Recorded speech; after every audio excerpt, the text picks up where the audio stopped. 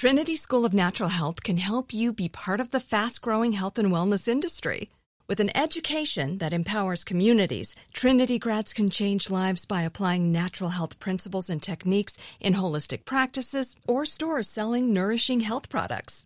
Offering 19 online programs that fit your busy schedule, you'll get training to help turn your passion into a career. Enroll today at trinityschool.org. That's trinityschool.org. When you buy Kroger brand products, you feel like you're winning. That's because they offer proven quality at lower than low prices. In fact, we guarantee that you and your family will love how Kroger brand products taste, or you get your money back. So next time you're shopping for the family, look for delicious Kroger brand products, because they'll make you all feel like you're winning. Shop now, in-store, or online. Kroger, fresh for everyone. If a new house is on your wish list in the next 5 years, grow your savings faster and experience your dreams with an Ohio Homebuyer Plus account from Kemba Financial Credit Union. A savings account specifically designed to save for a new home, where you can earn 7% APY, a $500 matching bonus, and a $1,500 mortgage closing cost credit. Learn more at Kemba.org. Offer expires March 31st, 2025. APY equals annual percentage yield. Restrictions apply. NMLS 292230. Equal housing lender. Federally insured by NCUA.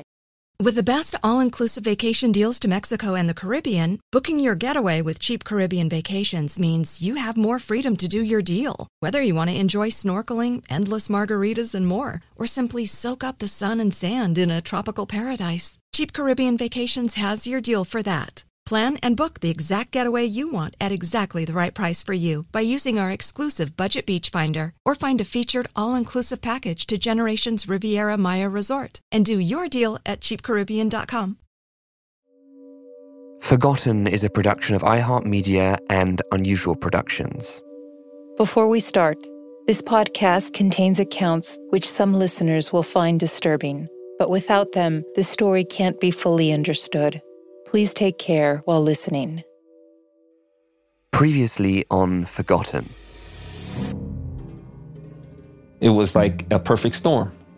You have the women coming from southern Mexico, desperate for work to help their families, to come work at the maquiladoras.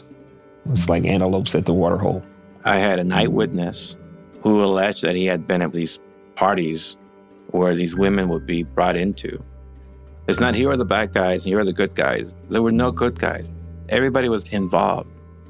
That's another misnomer about drug trafficking, is that it's Mexican groups invading the United States. No, it's Mexicans and Americans working together to produce, to transport, to smuggle, to sell drugs.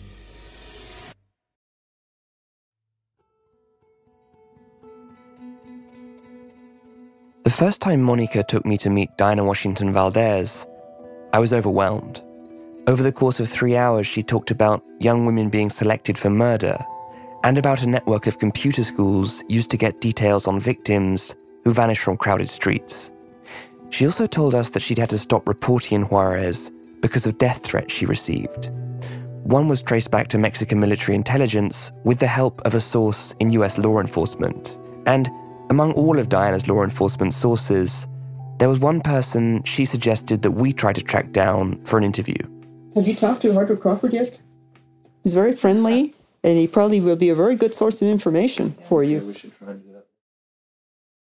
Hardrick Crawford was one of the most senior government officials on the US-Mexico border. He became special agent in charge of the FBI's El Paso office in 2001. That was the year that Lilia Alejandra was abducted on her way home from work, and the year that 8 women's bodies were discovered at the cotton field. And Hardrick took a special interest in the fate of the women, even traveling across the border to better understand what was happening to them. Hardrick Crawford says when he made a trip to Juarez, to downtown, with one of his assistants, they looked around and said, yeah, this is where they pick their victims, this is where they see them coming, and this is where they're taken. The slogan of the activist community against the murder of women in Juarez is Ni una más, not one more. It's a phrase Diana inscribed in my copy of her book, and with an ally of Hardrick's influence, the goal seemed within reach. Then something happened. I met him because there are a lot of weird things about what was going on with him. To this day, it's inexplicable. It's comforting to imagine that the weird and inexplicable parts of this story take place on the Mexican side of the border. But Hardrick's fate disturbs that narrative. To understand it, we had to talk to him ourselves about how he became outspoken on the women's murders and about what happened to him. By the time I get to El Paso, I'm stunned and amazed at the response of our colleagues in Mexico to an enormous crime, a mind-numbing crime, but also not stupid. I know that's not our country. Hardrick was well aware that back in 1999, the FBI had offered to help local Juarez police solve the women's murders as part of Operation Plaza Sweep. In fact, by coincidence, the agent who led the operation, Frank Evans, had been Hardrick's former partner from their rookie days in Cleveland, Ohio. So Hardrick knew that the Juarez authorities had twisted the Bureau's findings before to pile more blame on scapegoats.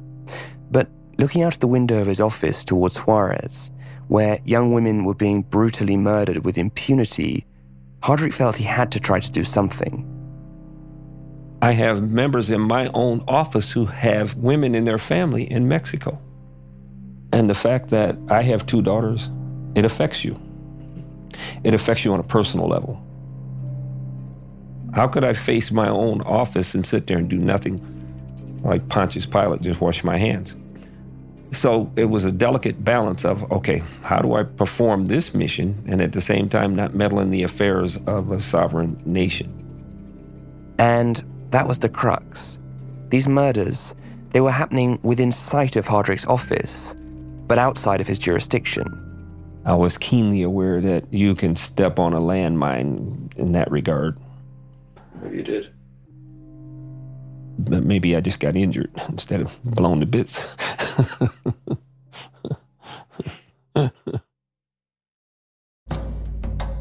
So what did happen to Hardrick? And did his fate connect in any way to the list of people who'd investigated these murders and ended up threatened, discredited, or dead? I'm Oz Voloshin. And I'm Monica Ortiz Uribe. This is Forgotten. The Women of Juarez. Voy a crear un canto para poder existir, para mover la tierra a los hombres y sobrevivir. Yo no nací sin causa, yo no nací sin fe. Mi corazón pega fuerte para gritar a los que no sienten así perseguir a la felicidad.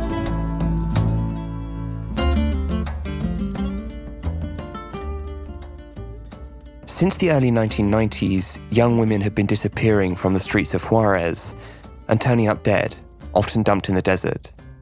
There were forced confessions and changed statements.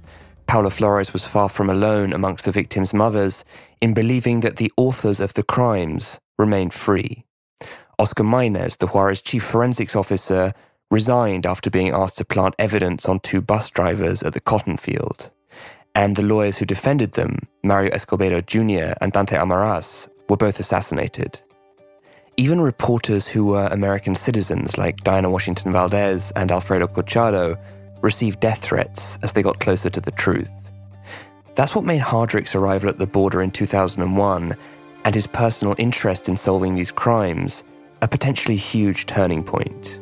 It looked like the authors of the crimes might finally have met their match. But how did the special agent in charge of El Paso get so deeply invested in crimes taking place in another country? To understand that, we have to go back to Hardrick's assignment to the border. I was angry with God for that. I worked hard, and as you can imagine, let's be candid, you're not a black SAC unless you're on top of your game. And Hardrick was on top of his game. He was the most senior FBI agent on the African continent when he responded to Osama bin Laden's bombing of the American embassy in Kenya. And he'd been the number 2 in the Bureau's Miami office, taking on the Colombian cartel and their drug smuggling operations. The danger was tons of cocaine flooding our cities, making zombies out of American citizens. Come on, let's face it, I'm an African American. I saw up front and close in Cleveland what cocaine did to my community. And so the way I saw it, this is war. You're destroying my country from within. And so there was no hesitation to take them on. In 2001, Hardrick was up for promotion to the coveted position of SAC, or Special Agent in Charge. There were 2 such openings at the time, El Paso and Cleveland, Ohio, where Hardrick had grown up. And he made an impassioned case to the FBI deputy director to return home. And I went, I'm a Cleveland kind of guy. He says, you want to be an SAC? You're an El Paso kind of guy. I called the wife and said, we're going to El Paso. She was a little down.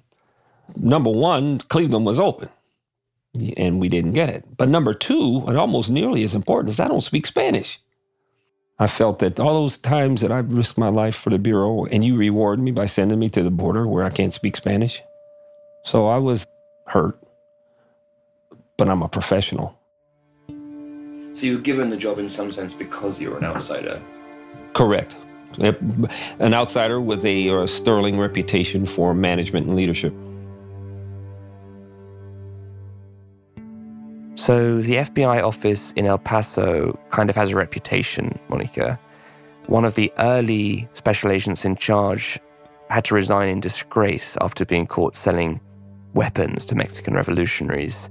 And another special agent from that office was murdered, which is the only unsolved murder of an FBI agent in the line of duty in the Bureau's history. So what makes the posting so hard?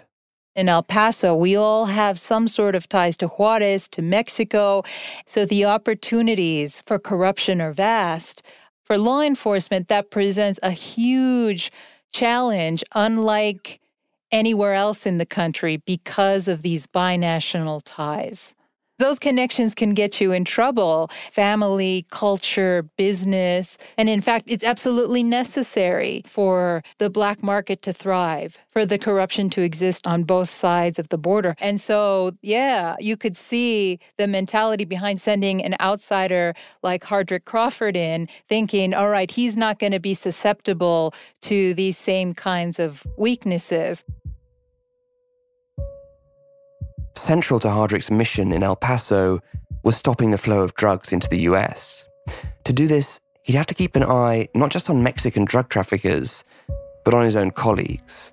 After all, he'd been assigned to the border partly because his background made conflicts of interest unlikely. And in 2002, Hardrick led an investigation that revealed a translator in his office was selling information to the cartel. It's like one of your family has, because we're a family in a field office. And to discover that, because you trust everybody implicitly. So yeah, that was like a dagger to the heart, yes. And that was one of our prime missions, public corruption. Cartels, they're bad guys. But if it's a corrupt U.S. official, our very institutions are at stake. I spoke to Frank Evans. I guess it was your partner in Cleveland, right? I remember Frank, yes. Yeah. And he said that basically the cartels couldn't operate their smuggling operations if it weren't for corrupted U.S. officials. He's correct. They're much more efficient if they can bribe at that point of entry instead of having to sneak in, just drive it right through. In Juarez, La Línea enforced the cartel's power by corrupting officials to the extent that policemen were kidnapping women. This wasn't happening in El Paso, but the same money could buy silence or complicity on either side of the border. So Hardrick had his hands full, but he was still in search of a higher purpose in El Paso. That's when he received a letter from a group of activists in Juarez. They sent me this passionate letter asking for assistance in addressing this horrible, tragic crime of the murder of these women in Juarez. I was caught off guard. It was not U.S. help us, no, it was Hardrick Crawford help us. It hit me on a personal level, more so than it did on a professional level. It'll sound funny, but I thought, okay, now I know why God sent me to El Paso. This was the reason I was sent here.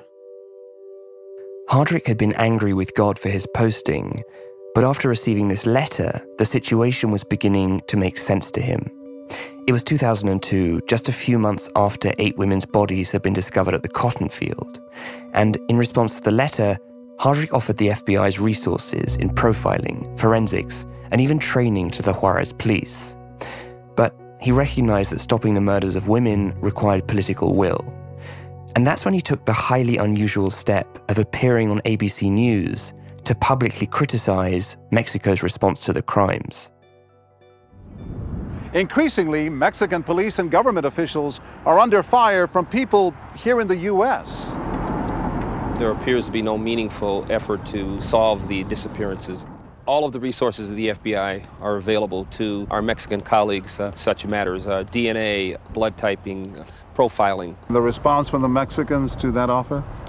Heretofore, the response has been they have these matters in hand and don't require our assistance. Hardrick's words were cloaked in official language, but there was no doubting the message. He was claiming on national television that the murders of women in Juarez were not being solved because Mexican officials didn't want to solve them. Not just the street cops who abducted women, but their bosses, perhaps even their bosses' bosses. And this accusation wasn't coming from a journalist or an activist. It was coming from a US government official. But Hardrick's strategy wasn't just about public complaints. It was also about private alliances. When we come back, the FBI agent begins to make powerful friends in Juarez.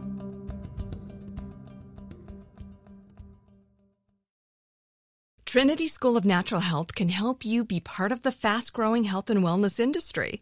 With an education that empowers communities, Trinity grads can change lives by applying natural health principles and techniques in holistic practices or stores selling nourishing health products. Offering 19 online programs that fit your busy schedule, you'll get training to help turn your passion into a career. Enroll today at trinityschool.org. That's trinityschool.org. Tired of restless nights? Meet Leesa, the sleep experts. Here at Leesa, we know that good sleep is essential for mental, physical, and emotional health. That's why their mattresses are made for exceptional comfort and support, catering to every sleep need. Check out Leesa's Sapira Hybrid Mattress, named Best Hybrid Mattress 5 years running. Sleep hot?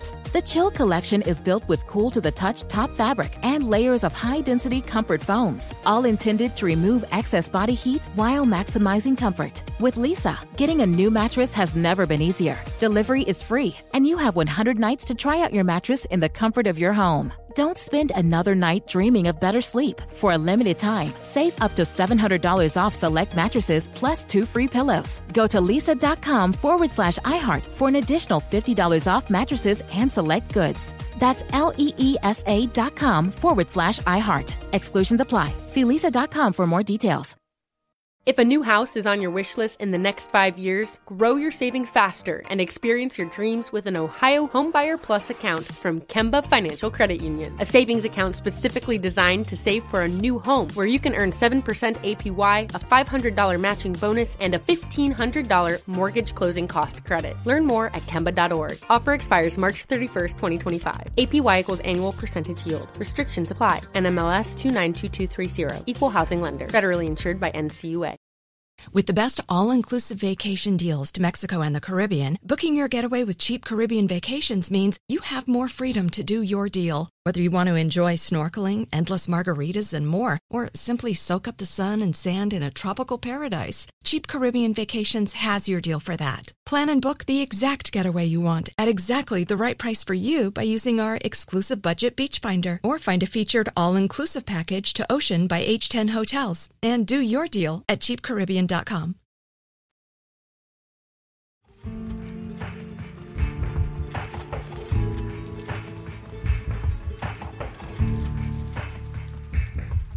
At the same time as Hardrick was castigating Mexican officials on television, he made it his mission to develop personal relationships with Juarez's power brokers.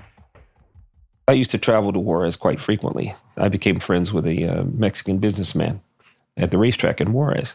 And when you're on the border, your liaison includes foreign liaison, which other field officers don't have. The friend Hardrick mentions is Jose Maria Guardia. He was a complicated figure. He'd been invited to George W. Bush's presidential inauguration, but he'd also been caught up in a bribery scandal with a US consular official. In fact, it would later come to light that when Hardrick arrived at the border, Guardia was a confidential informant for the FBI. That's something Hardrick told us he was never informed of by his own office, who made the initial introduction. I was led to him by my media rep, who fully understood that liaison was critical to my performance. So I struck up a relationship with him, a likable fellow, went to the racetrack with him, and at the racetrack, he would bring various officials. Racetracks have a long history of association with corruption and organized crime, a problem endemic to Juarez.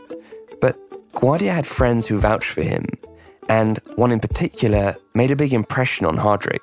His really, really close friendship with Cardinal Sandoval, who was on the short list for the Pope when the Pope died. That, to a large extent, assuaged any concerns or fears that I might have. Not only did the Cardinal endorse Guardia, but he became something of a spiritual guide for Hardrick. Hardrick described the Cardinal as a great ally in the fight against corruption and for justice for the women. I was baptized by the Cardinal, and my religious faith, yes, that did have a part to play. And it was not quite the mission that Diana Valdez Washington has with regard to these terrible crimes, but I had an official and a moral mission that I felt that I was empowered on a different level than the U.S. Constitution. Hardrick was beginning to see his mission in terms of a higher calling, superseding even his duty to the Constitution. And at the same time as he was publicly calling out officials in Juarez, he was privately trying to get buy-in from the right people, and he saw the racetrack as the ideal place to do it. It was a place that was insulated from cartel violence because it was a useful place for all kinds of people to do business. Criminals, almost certainly, but also the city's wealthy industrialists and official power brokers.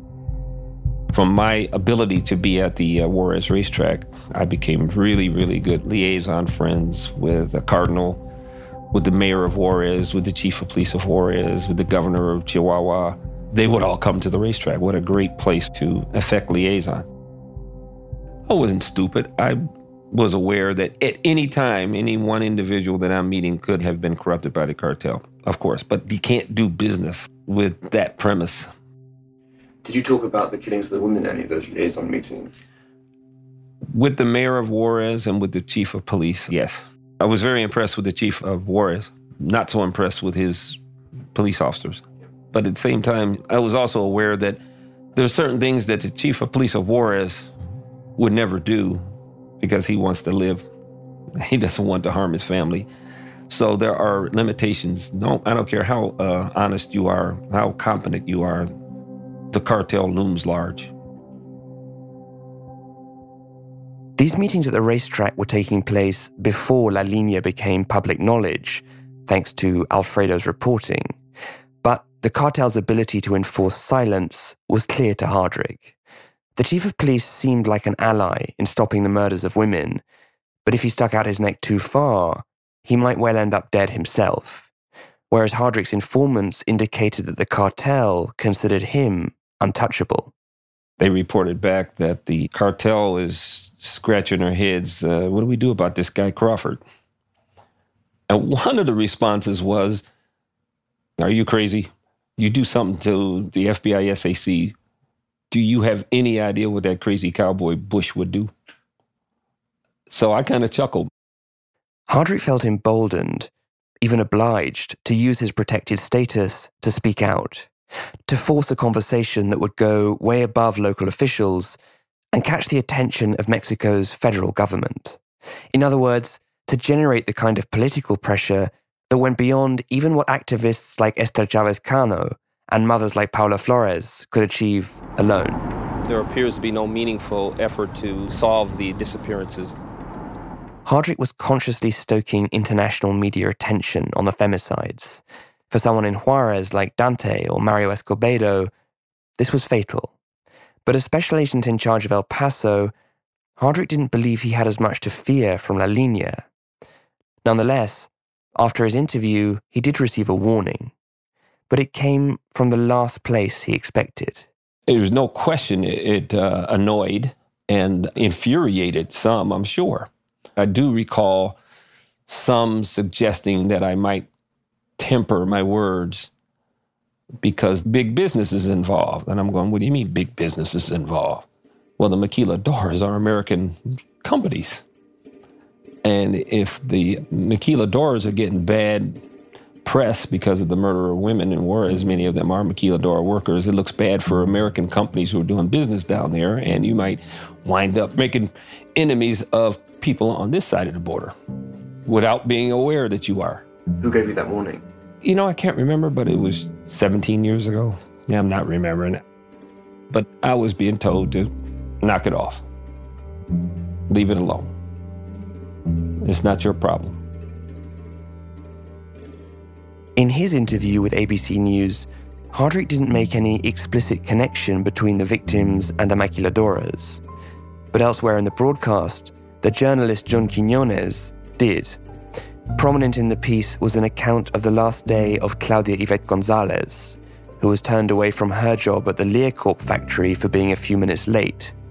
Her body was subsequently discovered in the cotton fields. The inherent vulnerability of these young women, because of their work, was clear. And then there was an interview with Roberto Urrea, the spokesman for the Maquila Association in Juarez.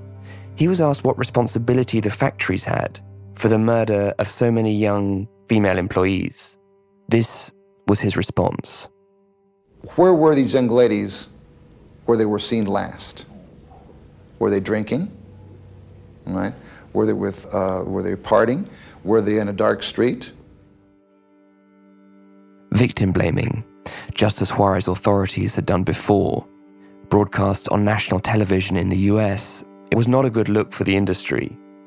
And it was unfortunate that Hardrick didn't remember the key detail of who had warned him against bringing more bad press to the maquilas, because it was reminiscent of the warnings Alfredo had received in Mexico when he started asking questions about La Línea. Ten cuidado. Be careful. We've already established how the drug traffickers used the murder of women to create bonds of loyalty and how they had local police on their payroll. But the idea that Juarez's legitimate businesses, which were often run with American partners, might also want to hush up the murders of women, this was opening up a whole new web of potential responsibility for these women's deaths. So, up until this point, the maquiladoras, the factories, have been looming in the background of our reporting. But here's Hardrick, Monica, saying that his activism basically led to him getting a warning to leave the maquilas alone. And I'm frankly surprised they would have enough influence to deliver that kind of warning to a senior FBI agent. How powerful are these economic interests? The maquila industry is the backbone of the Juarez economy.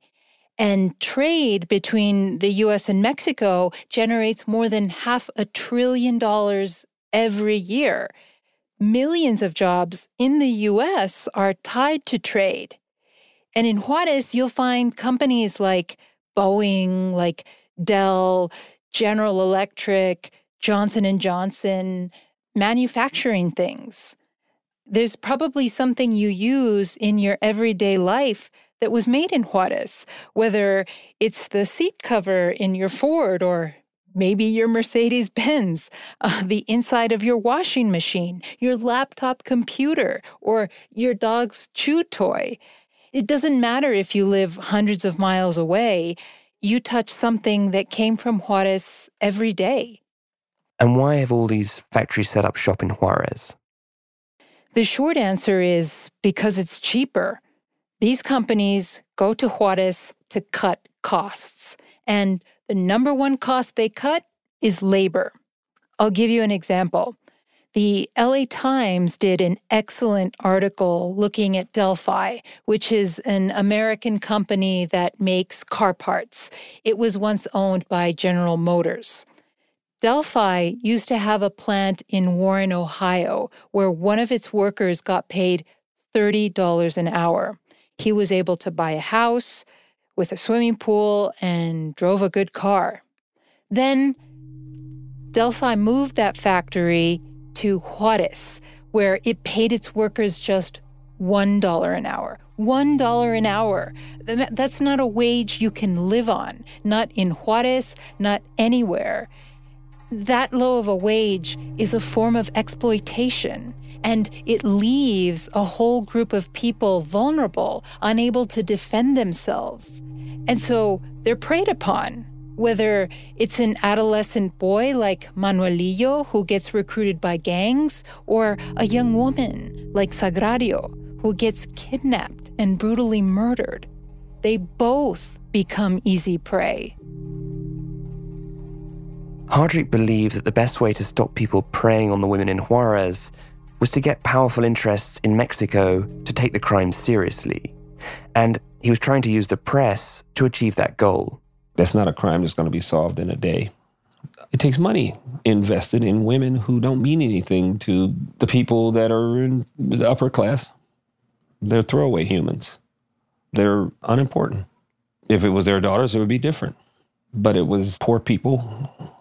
And to throw their bodies away like they were garbage, that shocks the conscience type crime.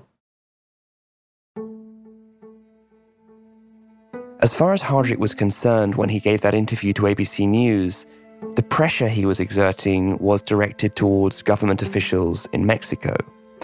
But in light of the warning he received, he started to worry he may have accidentally kicked an even bigger hornet's nest. It didn't scare me, but it made me pause. It did. It made me pause.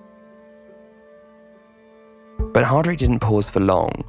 In a 2003 interview with a Mexican newspaper, he described the women's murders as, quote, crimes against humanity.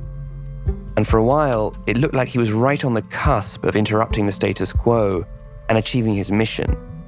A few months after Hardrick's appearance on ABC News, the FBI office in El Paso received a fax inviting him to a meeting in Juarez concerning the women's murders.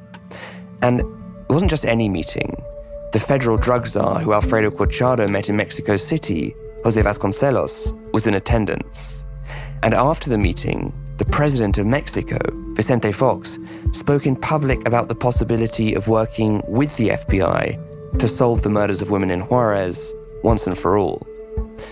This was everything that Hardrick had been working so hard towards, and finally it felt like his efforts were bearing fruit. But that feeling wouldn't last long.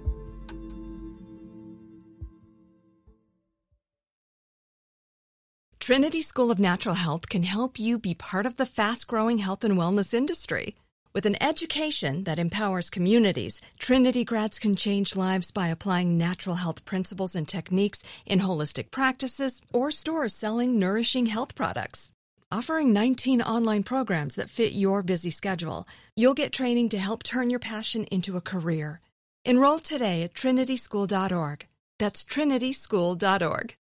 Good sleep should come naturally, and with the new Natural Hybrid mattress, it can. A collaboration between award-winning mattress brand Leesa and home design favorite West Elm, the Natural Hybrid is the culmination of these two companies' shared values: premium materials, meticulous craftsmanship, and sustainable practices. Made with natural latex, responsibly sourced natural wool, and environmentally safe foams, the Natural Hybrid elevates your sleep sanctuary, indulges your senses, and supports a greener tomorrow. Plus, when you purchase the Natural Hybrid, you're also helping fuel Leesa's work with shelters and those in need. Since 2015, Leesa has donated more than 40,000 mattresses to ensure children and families have a safe place to sleep. Don't put off a good night's sleep any longer. Get a Leesa mattress today for a sound sleep tonight. Visit leesa.com/iHeart. That's LEESA.com/iHeart.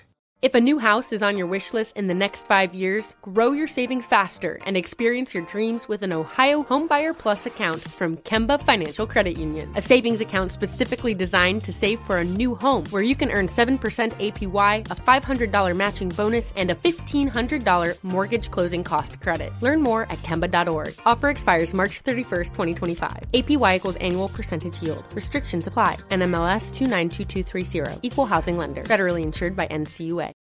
With the best all-inclusive vacation deals to Mexico and the Caribbean, booking your getaway with Cheap Caribbean Vacations means you have more freedom to do your deal. Whether you want to enjoy snorkeling, endless margaritas, and more, or simply soak up the sun and sand in a tropical paradise, Cheap Caribbean Vacations has your deal for that. Plan and book the exact getaway you want at exactly the right price for you by using our exclusive budget beach finder, or find a featured all-inclusive package to Ocean by H10 Hotels and do your deal at cheapcaribbean.com.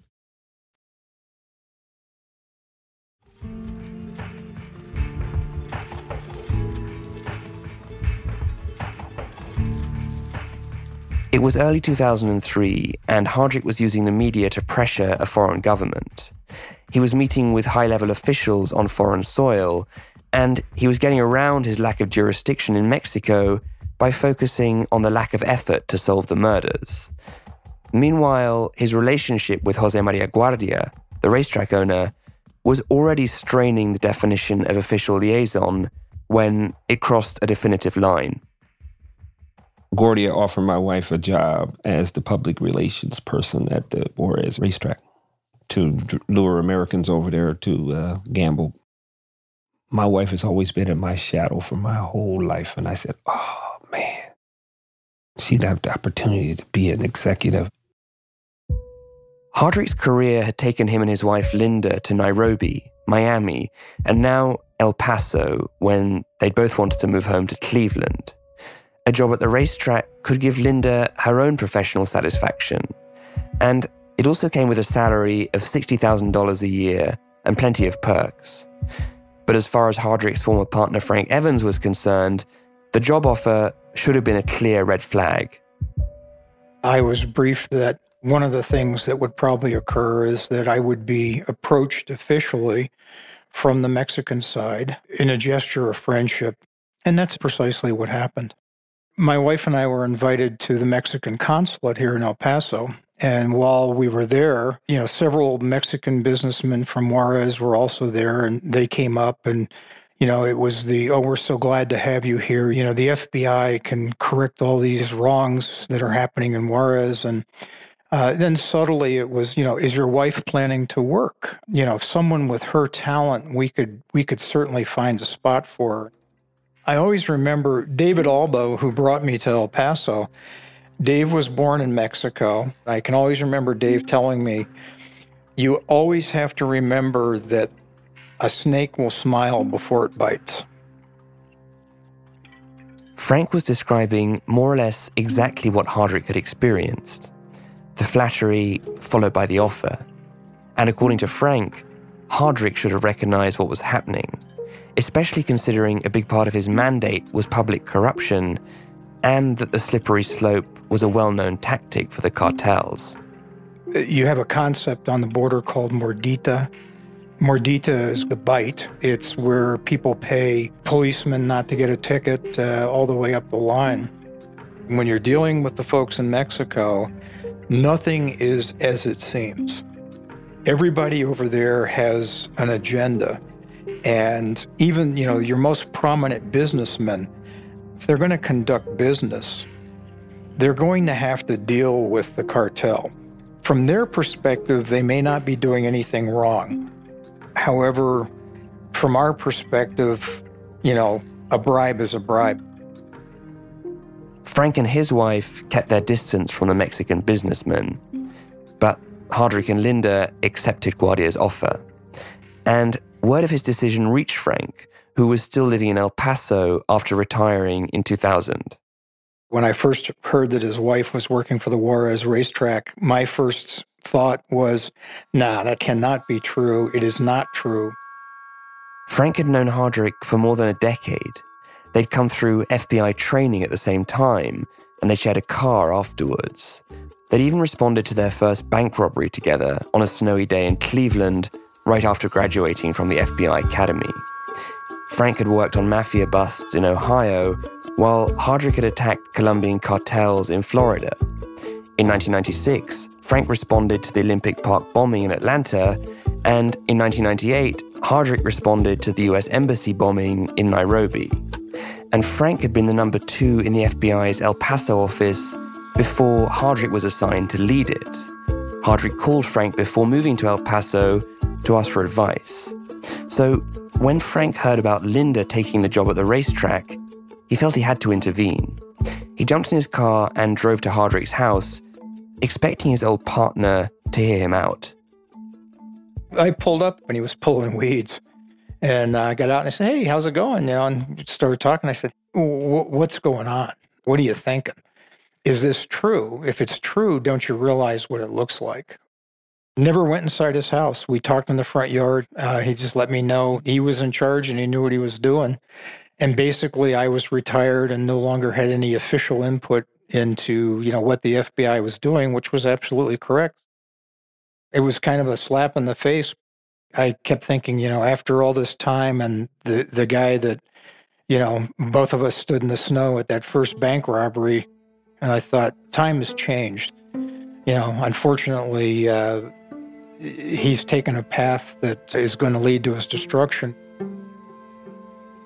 Within months of Linda taking the job at the racetrack, Frank's concerns about Hardrick's friendships were realized in spectacular fashion.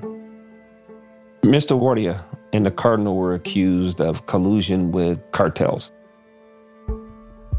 It was a oh my God moment.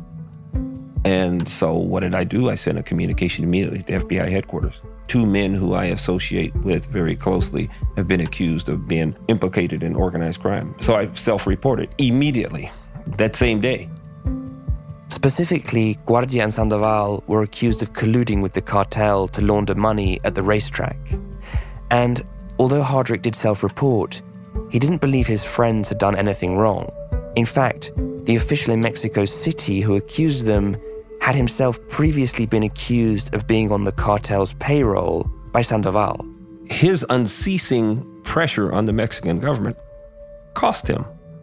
What's one good way to neutralize somebody? Make a counter-accusation. He's a member. He's operating with the cartel.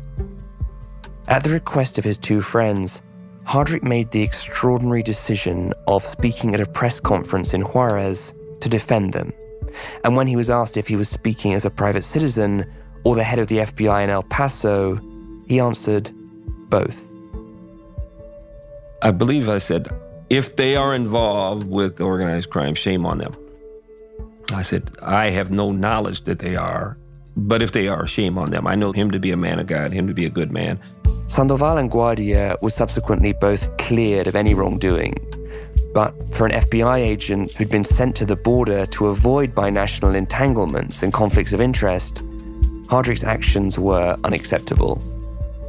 A representative of the Mexican Foreign Ministry, who was close to the government official who'd originally accused Guardia and Sandoval, complained about Hardrick to the US ambassador. The ambassador revoked Hardrick's travel privilege in 2003, and that same year, Hardrick abruptly resigned from the FBI.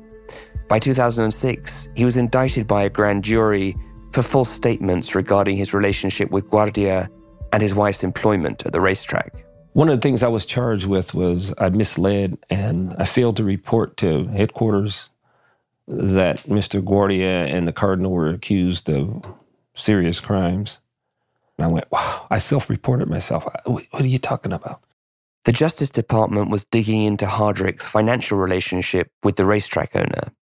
FBI policy prohibits employees from, quote, engaging in private business and financial relationships with subjects, witnesses, or individuals furnishing information to the FBI without prior FBI headquarters approval. Hardrick maintains that he himself was not employed by Guardia and that he never tried to disguise the fact that his wife was. But they did accept perks like a country club membership and a trip to Las Vegas. But on Hardrick's financial disclosure form, in the gifts and reimbursement section, he listed none.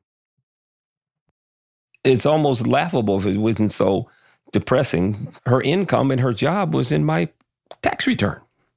The charges that I'm accused of are things normally that are handled internally by internal affairs, not indictment. In January 2007, Hardrick was found guilty on 2 of the 5 counts relating to false statements around financial disclosures. He was fined $10,000 and sentenced to 6 months at the Lewisburg prison camp in central Pennsylvania. It's a prison known for holding drug offenders and members of organized crime. The implication was huge. Without a doubt, they've clearly believed that I had been seduced and stepped over the line or was acting to aid and abet those who were on the dark side. The dark side. The powerful men who were raping and murdering the women in Juarez with impunity. Was it possible that Hardrick, wittingly or not, had allied himself with the very people who were responsible for the crimes he was outspoken about preventing? To this day, Hardrick maintains his innocence. My brother said, "Rick, did you ever think about eating your gun?" I said, I did. I did seriously consider killing myself. Why? Because I've just been dishonored. I'm a knight, but now I'm a tarnished knight. And I thought about sticking my 9mm in my mouth. And then I said, no. Then that just says that, yeah, he did it because he was guilty.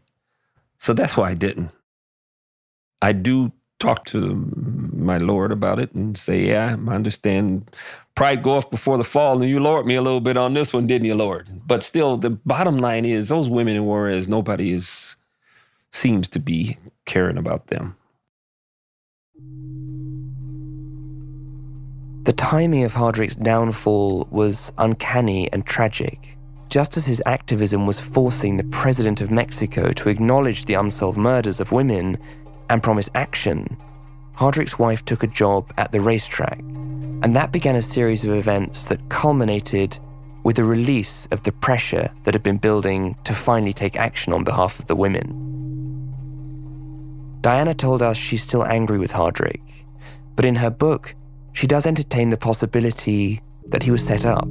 She writes, a confidential intelligence source in Mexico City claimed Guardia was a US intelligence asset, Crawford's wife was clean, and the quote-unquote mafia wanted to get rid of the FBI official.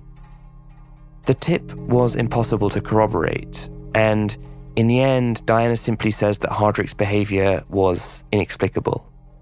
We asked Frank Evans how he understood his former partner's story. Here's a guy, Crawford, who's charismatic, successful, on track for all these promotions, seemingly with the world at his feet in one of the most exciting field offices of the FBI. You're telling me for $60,000 a year, he throws all that away? You know, $60,000 is what we are looking at. Hypothetically, could there have been something else? Yes. I do not know that there was. But, you know, you got to remember, even Adam took a bite of the apple. Is it a character flaw?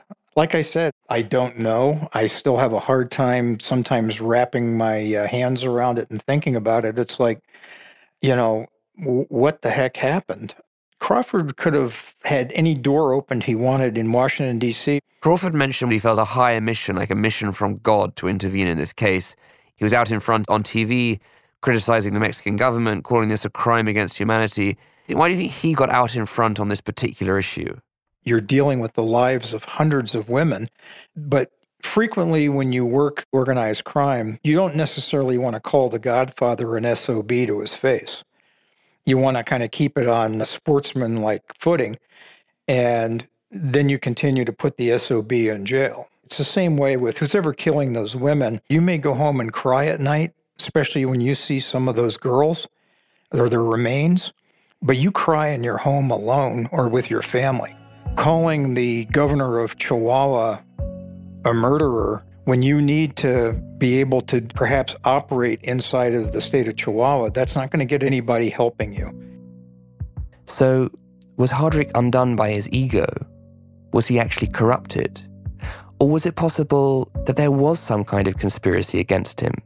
I was curious how Hardrick himself interpreted what had happened to him. First, his country clearance being revoked, then his indictment, and ultimately his conviction and imprisonment. To my surprise, he returned to that warning he received after his appearance on ABC News. It occurred to me I made enemies, and now this is the cost. This is the cost. I'm not stupid. I'm above average intelligence. I could see the connection. Okay, big business, U.S. ambassador, Mexicans. Okay, I get it. If I was a conspiracy theorist, I would say that, yes, the State Department and the U.S. corporations who were incensed that all this attention being directed to the maquiladoras, went to the administration and said, look, this guy is harming the maquiladora industry and Mexico is upset, so we're going to have to make a sacrifice out of him. The moment that Hardrick dropped this explosive hint that he was silenced by the US government, who wanted to hush up the murders of women in order to protect business interests, he walked it back.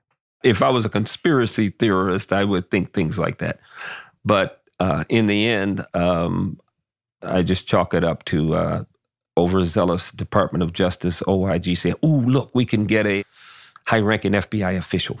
In the end, that's what my mind has settled on. So Diana, as usual, Monica, is right. This saga is weird and inexplicable. And it's tempting to dismiss it entirely, except we know what happened to so many other people who investigated the women's murders and how, one way or another, they met unpleasant fates of their own. And it's also true that these business interests are very, very significant, and they profit by keeping people vulnerable. So what do you make of Hardrick's story? Like Diana, I would say it's ambiguous. As an outsider, Hardrick was supposed to be immune from becoming metido or involved. And you might say he did so naively because he was an outsider. But you could also say, yeah, right, I don't buy that an FBI supervisor with his level of experience couldn't see that the path he was going down would get him into trouble. But no matter what, you had this outspoken head of the FBI in El Paso highlighting the most controversial crimes on the U.S.-Mexico border. And that, no doubt, would disturb the authors of those crimes. And more than likely, they would want to get rid of someone like Hardrick. But they can't get rid of him in the same way they got rid of Mario Escobedo or Dante Almaraz. So it's plausible that the powers that be in Mexico could have used Hardrick's relationship with Guardia and the Cardinal to push him out. Mexico is the land of smoke and mirrors. You don't know who you're dealing with, who they're allied with, whether you can trust them, who their friends are, whether or not they have ties to the dark side. It makes it very difficult to navigate and do your job. I couldn't stop thinking about Hardrick's, quote, conspiracy theory, which went all the way from murdered women to Mexican business interests to his downfall to the State Department. So we called the US ambassador who withdrew Hardrick's country clearance in 2003 to ask him what happened. Next time on Forgotten, that conversation. Antonio Garza, Garza, formerly the United States ambassador to Mexico from the period November 2002 through January 2009.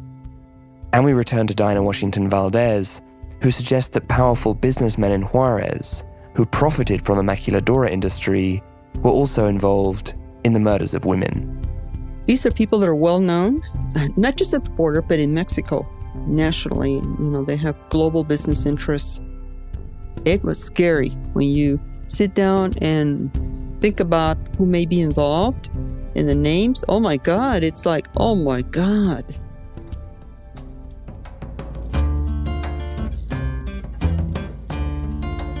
I'm Oz Voloshin. And I'm Monica Ortiz Uribe. See you next time. Yo no nací sin causa.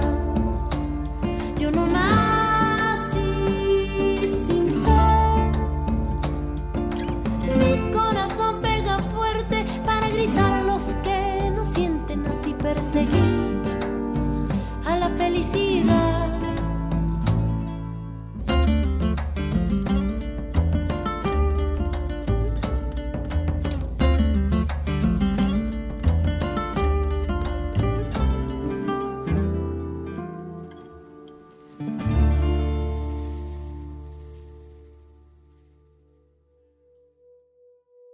Forgotten, The Women of Juarez is co-hosted by me, Mónica Ortiz Uribe. And me, Oswald Oshin. Forgotten is executive produced by me and Mangesh Hattikudur. Our producers are Julian Mueller and Katrina Norvell. Sound editing by Julian Mueller and Jacopo Penzo. Lucas Riley is our story editor. Caitlin Thompson is our consulting producer. Production support from Emily Marinoff and Aaron Kaufman. Recording assistance this episode from Melissa Kaplan. Music by Leonardo Heiblum and Jacobo Lieberman. Additional music by Aaron Kaufman.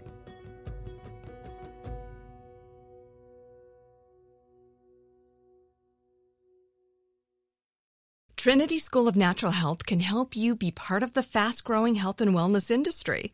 With an education that empowers communities, Trinity grads can change lives by applying natural health principles and techniques in holistic practices or stores selling nourishing health products. Offering 19 online programs that fit your busy schedule, you'll get training to help turn your passion into a career.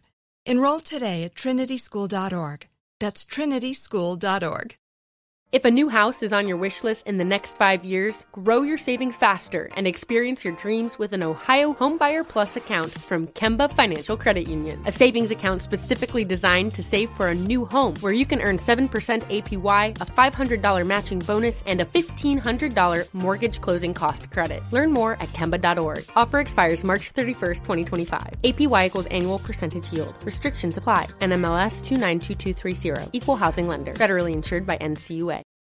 With the best all-inclusive vacation deals to Mexico and the Caribbean, booking your getaway with Cheap Caribbean Vacations means you have more freedom to do your deal. Whether you want to enjoy snorkeling, endless margaritas, and more, or simply soak up the sun and sand in a tropical paradise, Cheap Caribbean Vacations has your deal for that. Plan and book the exact getaway you want at exactly the right price for you by using our exclusive budget beach finder, or find a featured all-inclusive package to Ocean by H10 Hotels, and do your deal at cheapcaribbean.com.